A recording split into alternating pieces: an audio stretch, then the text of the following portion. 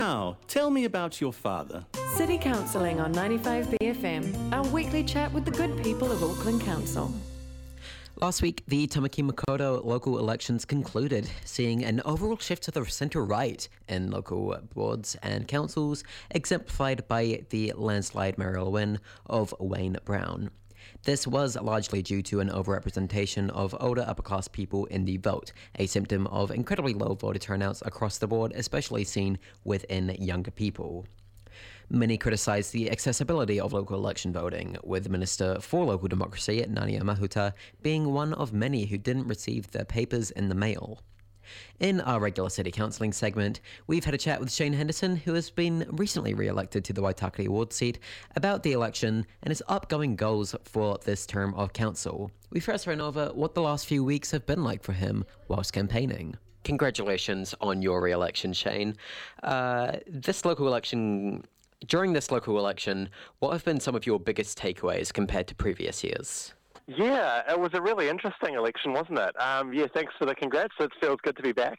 But I think we're seeing a mood for change in the Auckland public, and kind of some of the normal answers to solving Auckland's problems. I think that people want a bit of a different approach and a bit of a fresh approach. The other thing I'd say is that the electorate didn't seem that mobilised. You know, we were about 2019 levels of voter turnout, which is pretty concerning. So we're having a lot of people kind of staying home rather than vote. And the people that did turn out to vote saying, look, we want a bit of a change. And so I think those are my two main takeaways. Yeah, we've definitely seen quite a big issue rise in voter turnout for local elections this year. Obviously, most years have quite low turnout, but it has seemed to go down a little bit compared to previous years. What do you think might have gone wrong, if anything, this year? And what could be done better next time? Yeah, I think there's no silver bullet in terms of turnout. People do talk about things like an online voting option, and different kind of solutions like that. And I think those things can form part of the picture. But really, the number one thing we have to do is energise and motivate the electorate to actually turn out and vote. You know, give them something to vote for. Essentially make sure that they know their policies and they know their candidates, and it's a really easy process for them. And so there is no easy answer, but we've got to work on those things, because I think it's really not good to have a mandate of about 30% of the population that you're representing in terms of a vote. That's not a good thing.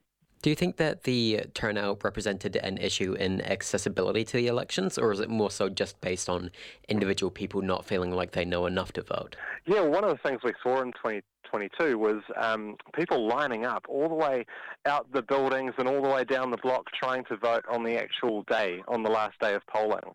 So I think we do need to look at maybe an election day style thing like we do in central government, because there is a desire there to actually make it a bit of a civic process and actually turn out on the day as opposed to just postal voting. But, you know, there was ease of access issues. For example, there was no special voting place on the North Shore at all. Those are some of the things that we need to look at, because I think there are aspects of the way this was run that we need to look at and have a bit of a review, I think. Of course, we have seen a bit of a shift to the right in the political leanings of local councillors, especially in Auckland this year. Starting off with a new mayor, what sort of impacts could the election of Wayne Brown have on Tāmaki Makaurau and Auckland Council? Yeah, I think one of the ways that we can look at these results are a referendum in terms of the council-controlled organisations like AT, and also maybe Ekipanaku and others, that people are a little bit frustrated with maybe the level of democratic input that they have into those processes. And Wayne Brown's been really big on that, and that was part of his main pitch to the voters, and that was endorsed resoundingly by the public. So I think we do need to listen to that and actually look at maybe what ways that we can bring things back in-house or make things have a bit more democratic oversight. People really do want to say in how their roads are built and cycleways are going and things like that. Those are the things we need to look at. And so that's one of the things that we'll be expecting from the new term.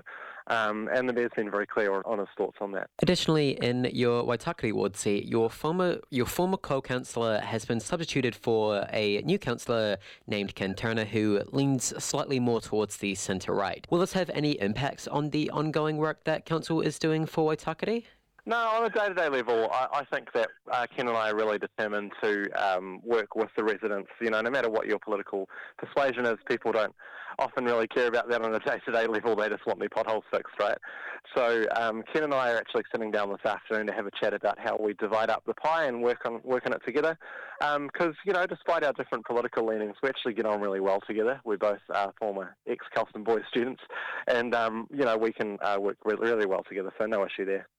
So, what are your biggest goals and priorities for this term in council? Starting off with your biggest goals for Waitakere. Yeah, well, my biggest goals for Waitakere in the city, I would say, in terms of our climate action, we've done some fantastic work, I think, with the climate action targeted rate. And, you know, brand new bus lanes that are going to go online, those kind of things. We need to really work on that and actually make sure that we're encouraging mode shift. I see there's been some issues with the trains recently which make me very mad, to be honest, because we need to be encouraging people to have different options in terms of their buses, their trains, their cycling and all the rest of it. So number one for me is to work on climate, and it always kind of has been. The other thing I just want to put a plug in for, just briefly, is we do need a second swimming pool in Waitakere. That's a big issue for me, so servicing the northwest Massey kind of area. Currently we've got one public swimming pool for 250,000 people. That's a very poor level of service, and when you go to school holidays, I could talk about this all day, but on a school holiday you'll find kids lining up in the heat in the car park, which is a health and safety issue as well. So we desperately need a new pool. We need to work on climate, and I'd say look at bus to Pihar as well. And are there any major hopes or goals that you have for Tāmaki Makaurau in general for the next 3 years? Yeah, I think that, to be honest with you, I think Council has been doing a lot of good work in terms of Council sort of Auckland-wide, and I think we need to just continue and tick on with that work. But we also need to look at reform, and I sort of talked about this earlier. The Council-controlled organisations, we need to look at that. We need to look at our transport system, which is still not working for so many Aucklanders. So there's still plenty of work to do, but we're all keen to sort of get on board the one walker and row towards it. Yeah, you've already mentioned in this interview the mass cancellations that the Western train line has been going under within the recent weeks, as well as just many different issues with Auckland transport over the past few months, years, but especially these past few days, I think have been pretty demoralising for people who are trying to commute via public transport. What can you say to these people to keep them motivated to be taking public transport when it feels like it's getting increasingly difficult? Yeah, so public transport has all sorts of great benefits if you can have access to it. I mean, one of the things that I just prefer going into town by public transport myself personally. I can check my phone, I can hang out, it's relaxing, a little bit stressful in the car. So one of the things is to kind of look at those benefits that you have. But also I'd say encouraging the organisations to say, look, this isn't good enough and we need to be working harder to get people more access, more reliable and cheap access.